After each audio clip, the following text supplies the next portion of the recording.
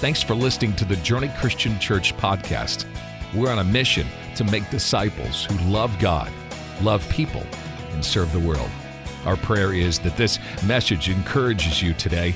And remember, Journey is a place where everybody's welcome, nobody's perfect, and through Jesus, anything is possible.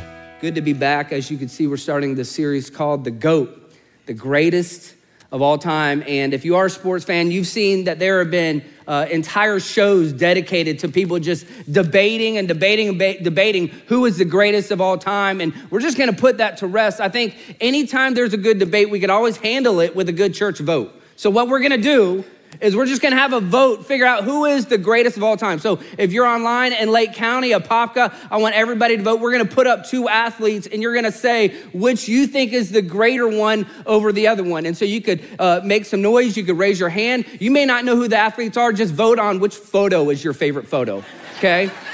So here we go. First one is this: Tom Brady or Joe Montana? Actually, Joe got more than I thought here in Apopka. Tom Brady wins. Okay, some of you may not know this one, some of you may. Messi, Ronaldo. Third vote, who are they? It's only the largest sport in the world, okay? It's kind of a tie between, we don't know who they are, okay. How about this one? Phelps, Mark Spitz. Who are they? It's okay. They're swimmers, yes, thank you. All right, how about this one? Babe Ruth, Hank Aaron.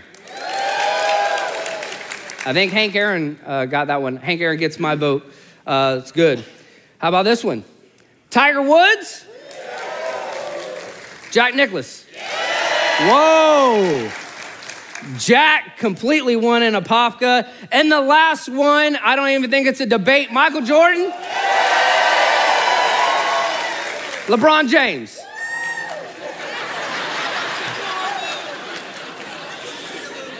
But the record state, we had two people in Apopka for LeBron James.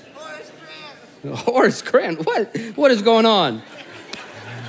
I'm gonna vote Michael Jordan. So you can see there's all these debates, but there's one debate that's not being had, and that's if Jesus is the GOAT. Jesus is the GOAT of GOATs, and nobody's debating that. And we have this idea in us that God put in us, this desire to be great. Some of you have this desire to be great, and you're wondering if that's okay, and the answer is yes, because God put that there. God put in you the desire to be great. It's just he redefines what great looks like. And that's what this series is gonna talk about, is how did Jesus redefine greatness? But it's okay to be great. It's okay to aspire to be great. You should aspire to be a great parent, to be a great teacher, a great barista, a great neighbor, a great friend, a great student, a great athlete. You should aspire to those things. As a matter of fact, this is what Ecclesiastes 9:10 says. Whatever your hand finds to do, do it with all your might. Saying, go be great, the best that you can possibly be. Jesus is the one and only GOAT. He changed how our world looks at kids, at women, at leadership, at the government. He changed the arts. He changed every spectrum that we can imagine. Jesus single-handedly changed that for the history of the world. He put servant leadership on the map. I don't know if you know this, but every major religion looks up to Jesus and honors him in some way. Not only do they believe in him, they honor him in some way, shape, or form. Every major religion. This is what Colossians 1 says. It says this: the Son, meaning Jesus, is the image of the invisible God, the firstborn over all creation. For in him all things were created, things in heaven and on earth, visible and invisible. Whether thrones or powers or rulers or authorities, all things have been created through him and for him. He is before all things, and in him all things hold together. And he is the head of the body, the church. Philippians 2 says this: at the name of Jesus, every knee shall bow, and in heaven and on earth and under the earth, every tongue acknowledge that Jesus Christ is Lord. Translation: Jesus is the GOAT. And you might be thinking, well, of course the Bible is gonna say that. Do you have any sources outside the Bible? How about Time Magazine? In 2013, Time Magazine wanted to do a survey, do a study to figure out who's the most significant person in the history of the world. The editors came together, they had all these analytics, all these questions, all these ways of figuring out and tracking. They made a top 100 list of the most significant, influential people in the history of the world. And what they came to find out in 2013 study, it was not a theological study, it was a study on greatness. What they came to find out is that the number one by far was this guy named Jesus of Nazareth. The most significant person cannot be debated. Whenever we look at GOATs, one of the things that people love to do is get behind whether it's GOAT leadership, GOAT actors, actresses, or GOAT athletes. We want to figure out, okay, what is it behind the scenes that makes them the GOAT? What's their secret sauce? And almost all of them have some type of secret sauce. For Tom Brady, his secret sauce is his radical diet. He has this incredibly crazy diet, which is, I think, one of the reasons why he could play in his mid-60s or however old he is. He's 40. He's not 40. I think he's, how old is 44 or 43? So I don't know. You're all looking it up. Okay. For Michael Phelps, he had these intense workouts, but his secret sauce wasn't his workouts. He had a really, really regimented sleeping pattern for his body to recover. That nobody messed with. He would never change. Him recovering and sleeping was his secret sauce. Michael Jordan's secret sauce was this. He had a drive to embrace failure, and he took it as a challenge to succeed. This is what Michael Jordan said. He said, I missed more than 9,000 shots in my career. I've lost almost 300 games. I failed over and over again in my life, and that's why I succeed. So those are their secret sauce. What's Jesus' secret sauce?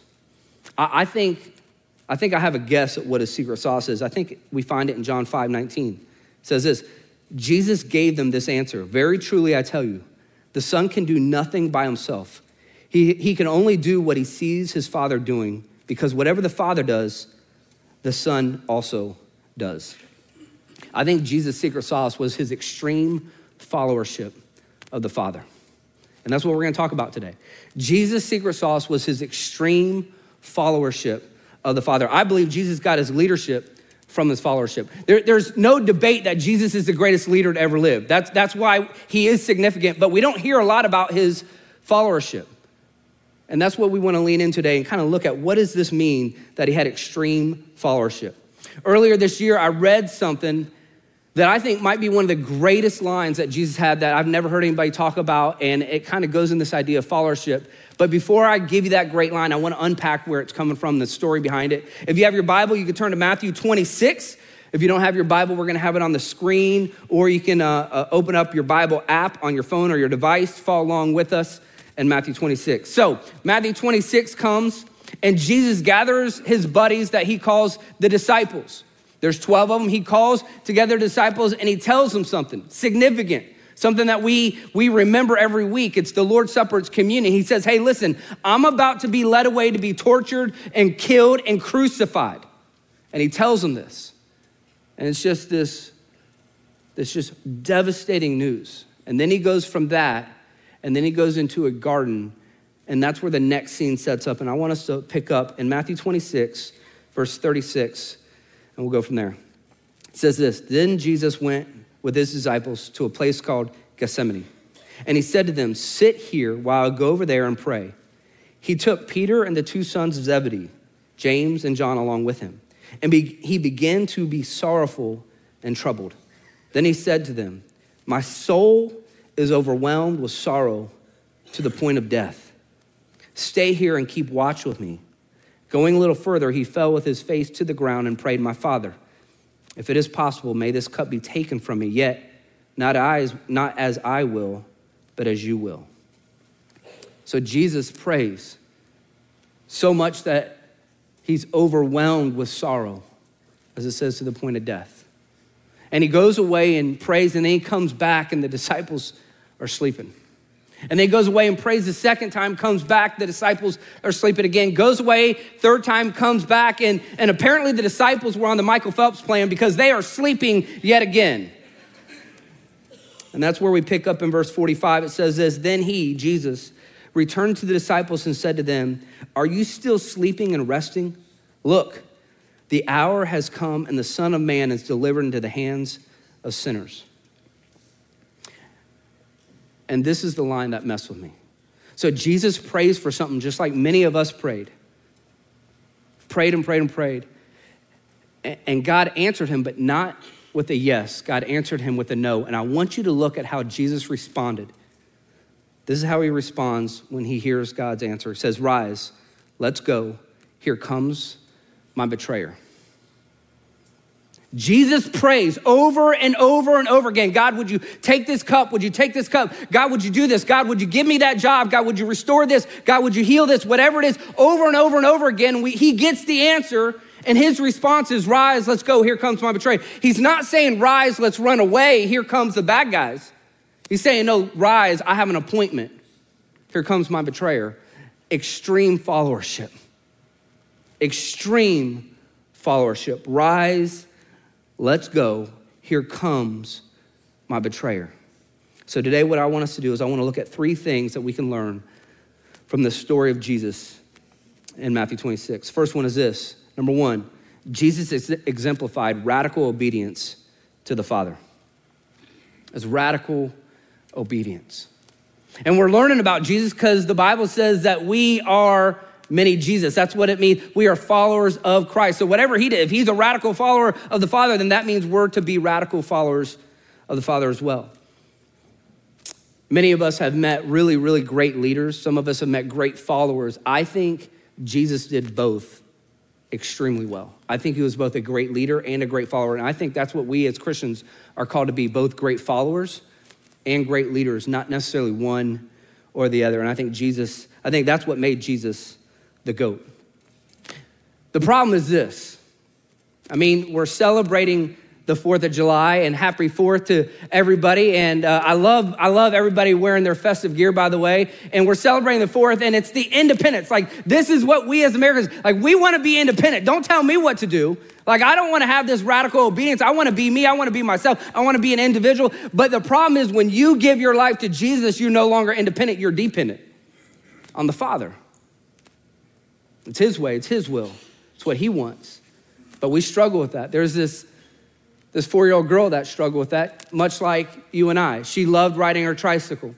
And the mom said, hey, I got to go inside the house for just a minute or two.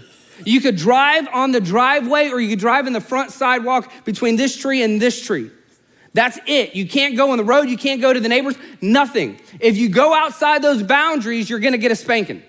She said, do you understand? The 4-year-old looked at mom and said this, well, you might as well spank me now. I got places to go.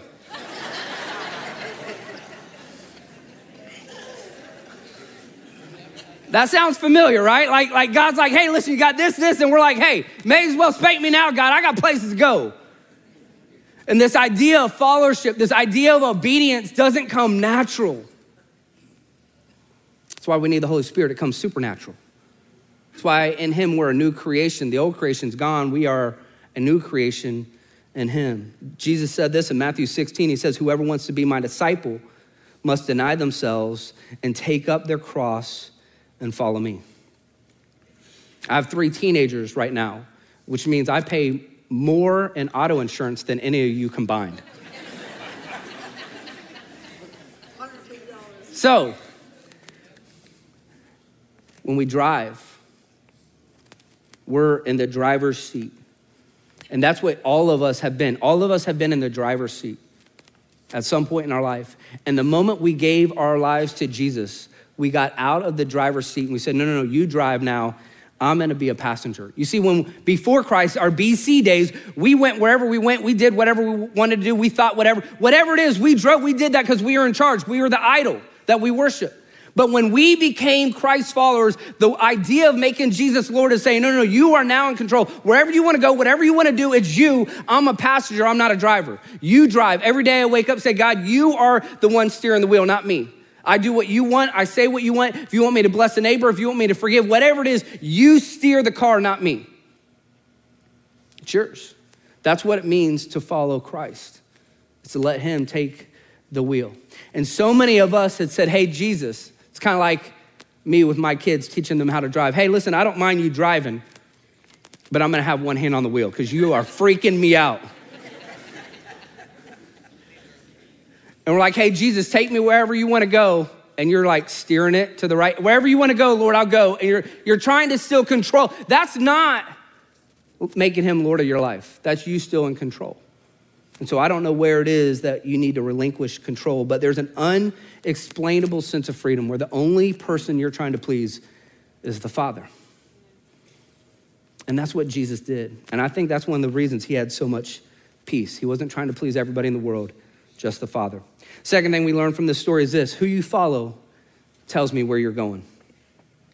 Who you follow tells me where you're going. The word disciple occurs 269 times in the New Testament. The word Christian is 3 times in the New Testament.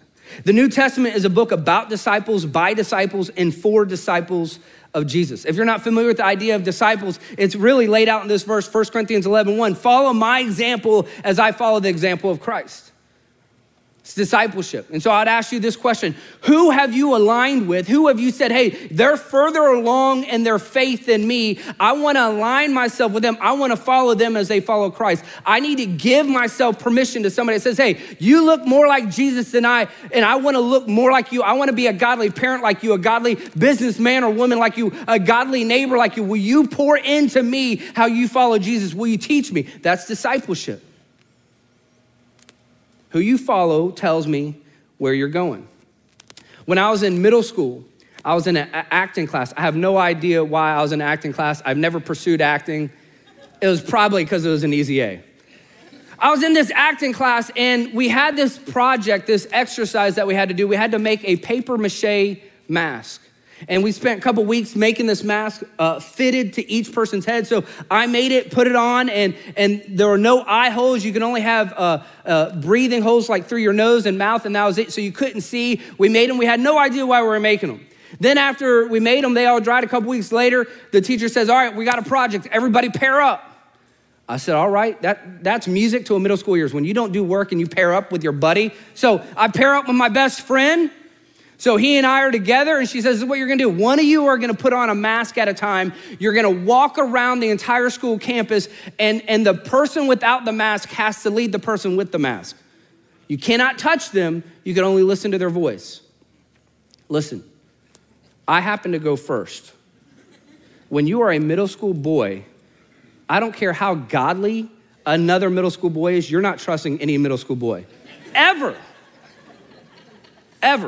So I go and I am so nervous because I know what my buddy's gonna do. So I have a mask on, I can't see anything, and he's guiding me. If he says left one, I gotta go left one. He says right one, but I know it's rigged. I know he's gonna lead me to destruction.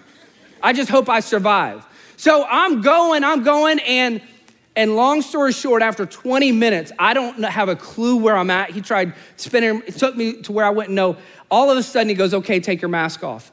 And if this is the roof of the first floor, I was about this far from the edge of the roof. I was on the roof of the building.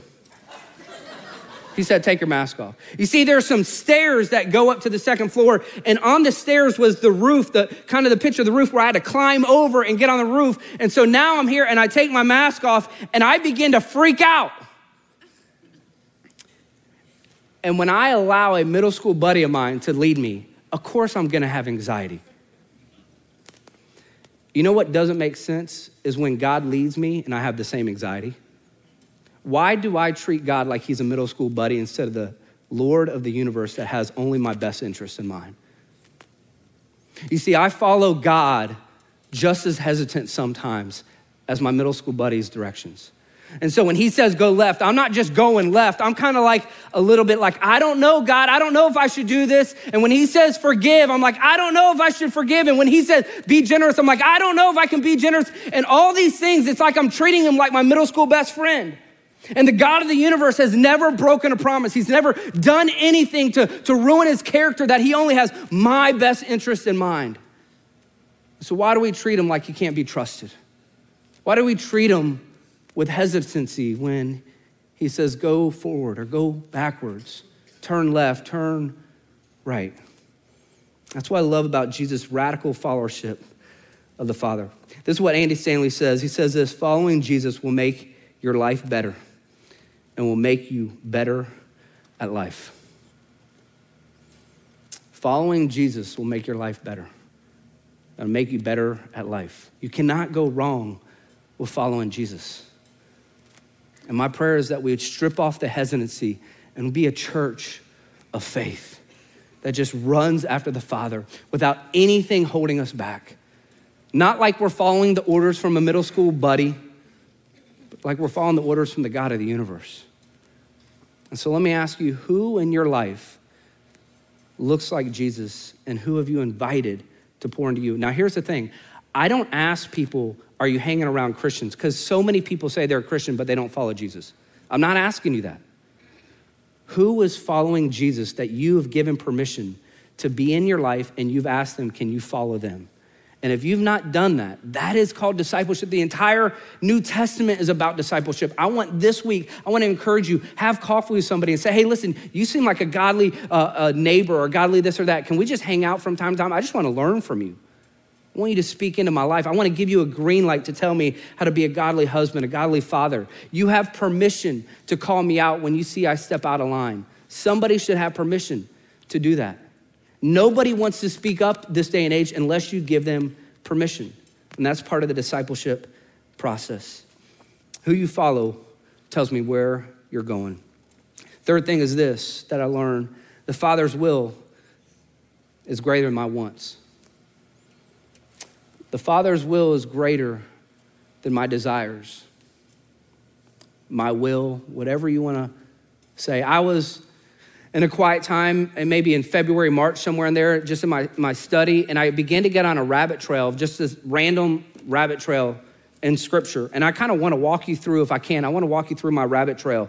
Because these are three things that I kind of processed, maybe four things that I processed in my quiet time. The first one says, Galatians 1:10 says this: am I now trying to win the approval of human beings or of God? Or am I trying to please people? If I were still trying to please people, I would not be a servant of Christ. So under that, I put God is greater than people. You see, a lot of our anxiety can sometimes come when we're trying to please people more than God. And there's a peace that we get when we're only having an audience of one. So this verse talks about in Galatians 1:10 that God is greater than people. Then I went to Philippians 2. It says this: do nothing out of selfish ambition or vain conceit. Rather, in humility, value others above yourselves, not looking out to your own interest, but each of you to the interest of others. So now here I read this and it's like, okay, now people are greater than me. So now people are greater than me. According to this verse, they're supposed to be greater than me. The first one's God's greater than people. Now people are greater than me. Then I read John 3:30. He must become greater. I must become less. And what that verse teaches me is God's greater than me. So now I got these three things. I got God is greater than people. People are greater than me, and God is greater than me. I'm thinking, I'm literally overwhelmed in my own quiet time. I'm like, God, how can I live this out? I mean, if God is greater than people, people are greater than me, and God's greater than me, how am I constantly going to live this out? And then he took me to Galatians 2:20. It says this: I've been crucified with Christ, and I no longer live, but Christ lives in me. That's how we live it out. You see, we live out that process by no longer driving, because I can't drive. That's too hard for me to handle. I can't keep driving that. We do it by realizing we've been crucified, that it's no longer I that live, no longer that I that drives, but it's Christ. And when I let Christ drive, he walks me through those three things almost easily every day. The days that I struggle are the days that I want to drive. Those are the days that I struggle the most. When I want to spend the time that I want to spend, when I want to do what I want to do, when I want to talk and say or visit, whatever it is, those are the days that I struggle the most. Last weekend, actor Ben Affleck went car shopping with his boo, J-Lo. I don't know if you heard this story. Of course, they don't go and buy normal cars. He wanted to go look at a yellow Lamborghini. So last week, him and J-Lo went shopping and they see this yellow Lamborghini. They're at a luxury car dealership. And I want you to pay attention because I want this to help you the next time you go shopping for a Lamborghini. So I want everybody to lean in. Listen, this is not just inspirational. We want to be practical here at Journey, okay? So they're shopping. He sees this yellow Lamborghini and he says, hey, I want I want to test drive this. So he gets in. J-Lo is in the back seat. He gets in the front. He starts the engine. The engine is running. And I don't know why, I don't know how this happened, but he thought it would be a good idea to let his 10-year-old son sit behind the wheel of the car. And so his 10-year-old son gets in the wheel of the car, and I don't know if this was on accident, on purpose, I don't understand what the 10-year-old was doing, but all of a sudden, the car is now in reverse. In a luxury car dealership, and the car backs up and hits another luxury car. Here's the moral of the story. Next time you go Lambo shopping, leave your kids at home, okay? Every time I go Lambo shopping, I leave my kids at home. I'm telling you guys, it doesn't work. Listen, it's easy for you and I to read a headline like that and go, of course, a 10-year-old boy should not be behind the wheel of a Lambo, especially if it's not even his. Why was he in the driver's seat of a Lamborghini? It makes no sense. I would say the same thing is true. Why do you think you and I should be behind the wheel of our lives? It's not ours. If you're a Christian, your life is no longer yours, it's Christ. And your life is way more valuable than a luxury car. Your life is way more valuable than a Lamborghini. And you have no business driving it because it's not yours. It's the Father's. And just like it was irresponsible and reckless for that 10-year-old boy to be behind the wheel, I think it's irresponsible and reckless for us that call ourselves Christians to try to still drive when Christ is already in the seat. And I don't know where you need to give up the steering wheel of your life. Some of you're trying to drive everything in your life, and you need to give your life to Jesus and say, listen, once and for all, I'm gonna give him the wheel. Some of you've already given your life to Jesus and you're like, listen, God, you could have everything, but not my romantic relationships, because I'm still gonna sleep with who I want, live with who I want, do what I'm gonna have one hand on the wheel, but everything else you could do. And you need to let go. Some of you, it's like, God, you can do whatever you want, but I'm gonna control my finances. I'll do everything else, but the finances are mine. Or God, you can do whatever you want, but the family is mine. I'm gonna hold the family. They're my idol. Or God, the future is mine, or the work is mine. And we have one hand on the wheel and we're still trying to let God drive, and it just doesn't work like that. You know what the universal sign of surrender is? It's hands up. Go anywhere around the world. What do we do when we worship? It's hands up. I don't know why everybody else raises their hands. I raise my hands as a admission to God that I need to surrender today once again to him, that my hands are off the wheel and I surrender fully. And I don't know what it is you need to surrender today, but we're all a work in progress. There's something all of us can say, God, would you forgive me? I'm letting go and I'm trusting you. I want to share a story about my son. My son just graduated from high school, my son Riley.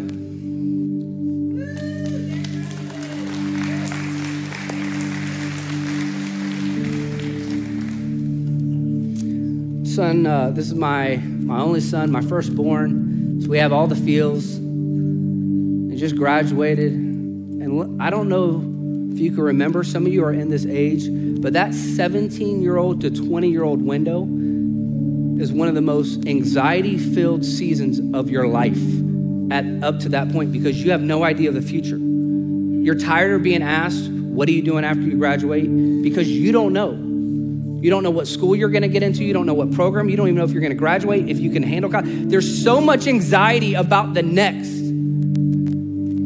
Riley started off his high school career wanting to be a big engineer. And he was great at studying for that. In the middle of studying for that, he felt like God called him into full-time vocational ministry, and he wants to be a pastor. And now in that, he started the past couple summers going to a camp in Northeast Georgia called Woodlands. And I think Woodlands is one of the best camps in the nation. They teach leadership development, ministry. They do so much. In the past couple summers, he's been able to go there through this program called SALT. And this is him, beast in it. And they have a program for 18 to 25-year-olds. It's a very, very popular camp. It's huge. It's incredible. They have a program for 18 to 25-year-olds that it's a 1-year-long program. And so he would potentially go and study and be under this program and serve the camp for a year, but it's very, very hard to get into. And so he applied and they said, hey, we'll let you know in the middle of the summer. Now, the middle of the summer is hard for somebody his age because the next starts in August. And so he's in this anxiety-filled waiting period.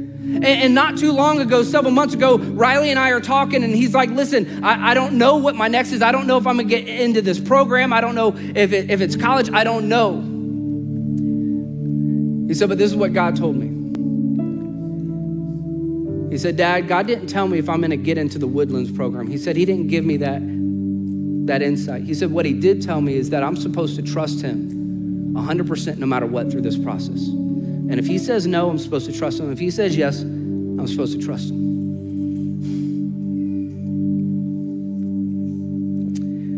And as a dad, so proud, because what he was doing is he was saying, my hands are off the wheel. And as a dad, there's no greater feeling than when your son or daughter walks fully in compliance with the Lord. And I watched those weeks and months. He didn't stress. He didn't have anxiety. And then last week they called up and said, you've been accepted into the program.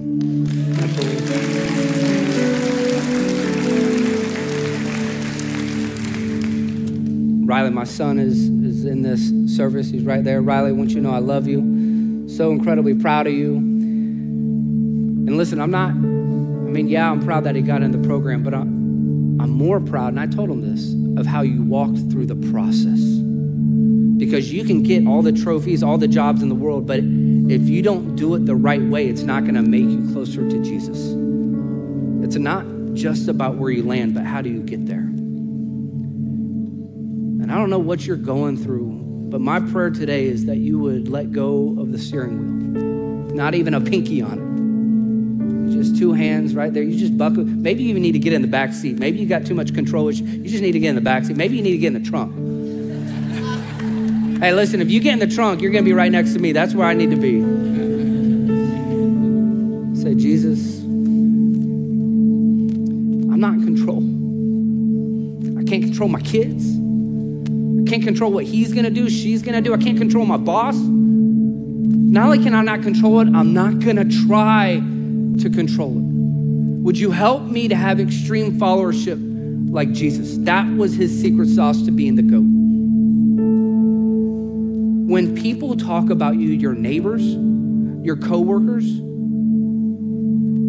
I think they should say something along the lines of, I don't know what's going on with that person, but he seems to have this extreme followership of this God that they believe in. Because they always do things that don't make sense. God will always call you to do things that often go against the flow. And it takes extreme followership. It takes faith. Not one-time faith, daily faith. Let me pray for you. Heavenly Father God, thank you for my son, who my wife and I have tried to raise and point in the right direction. And then when he can teach me a deep biblical truth like that. Wow. What a great reminder that we're all going through something all the time. Would you help all of us to just say, hey, we don't know if we're gonna get into the program or not. We don't know if we're gonna get the job. We don't know if we can handle the diagnosis. We don't know this, or this, but we know what you're calling us to do today, and that's just to trust you. That's just to follow your leading. And so God, would you help us to take our hands off the wheel, and we trust you to drive. You've never let us down. Every time you've driven, you've never let us down. You're not my middle school buddy. You're the God of the universe who sent your one and only son to die for my sins. I think you can be trusted. And so God, I pray for all of us in this room. Would you help us to lean in? Would you help us to have an extreme followership of the Father as Jesus taught us? Would you help us to be discipled? Help us to have somebody that's pouring into us. That's why we have things like Rooted and all of our other groups. And I pray for the man or woman that's here today and they've heard messages like this today, but they've never fully surrendered. And I believe today somebody needs to give up the wheel for the very first time and throw their hands up and surrender and give their life to you. And so I pray, God, would they do that? In the name of Jesus, we pray. Amen. If you like this podcast, we post a new message every week. So make sure to click that follow button and share it with your friends. Remember, Journey is a place where everybody's welcome. Nobody's perfect. And through Jesus, anything is possible.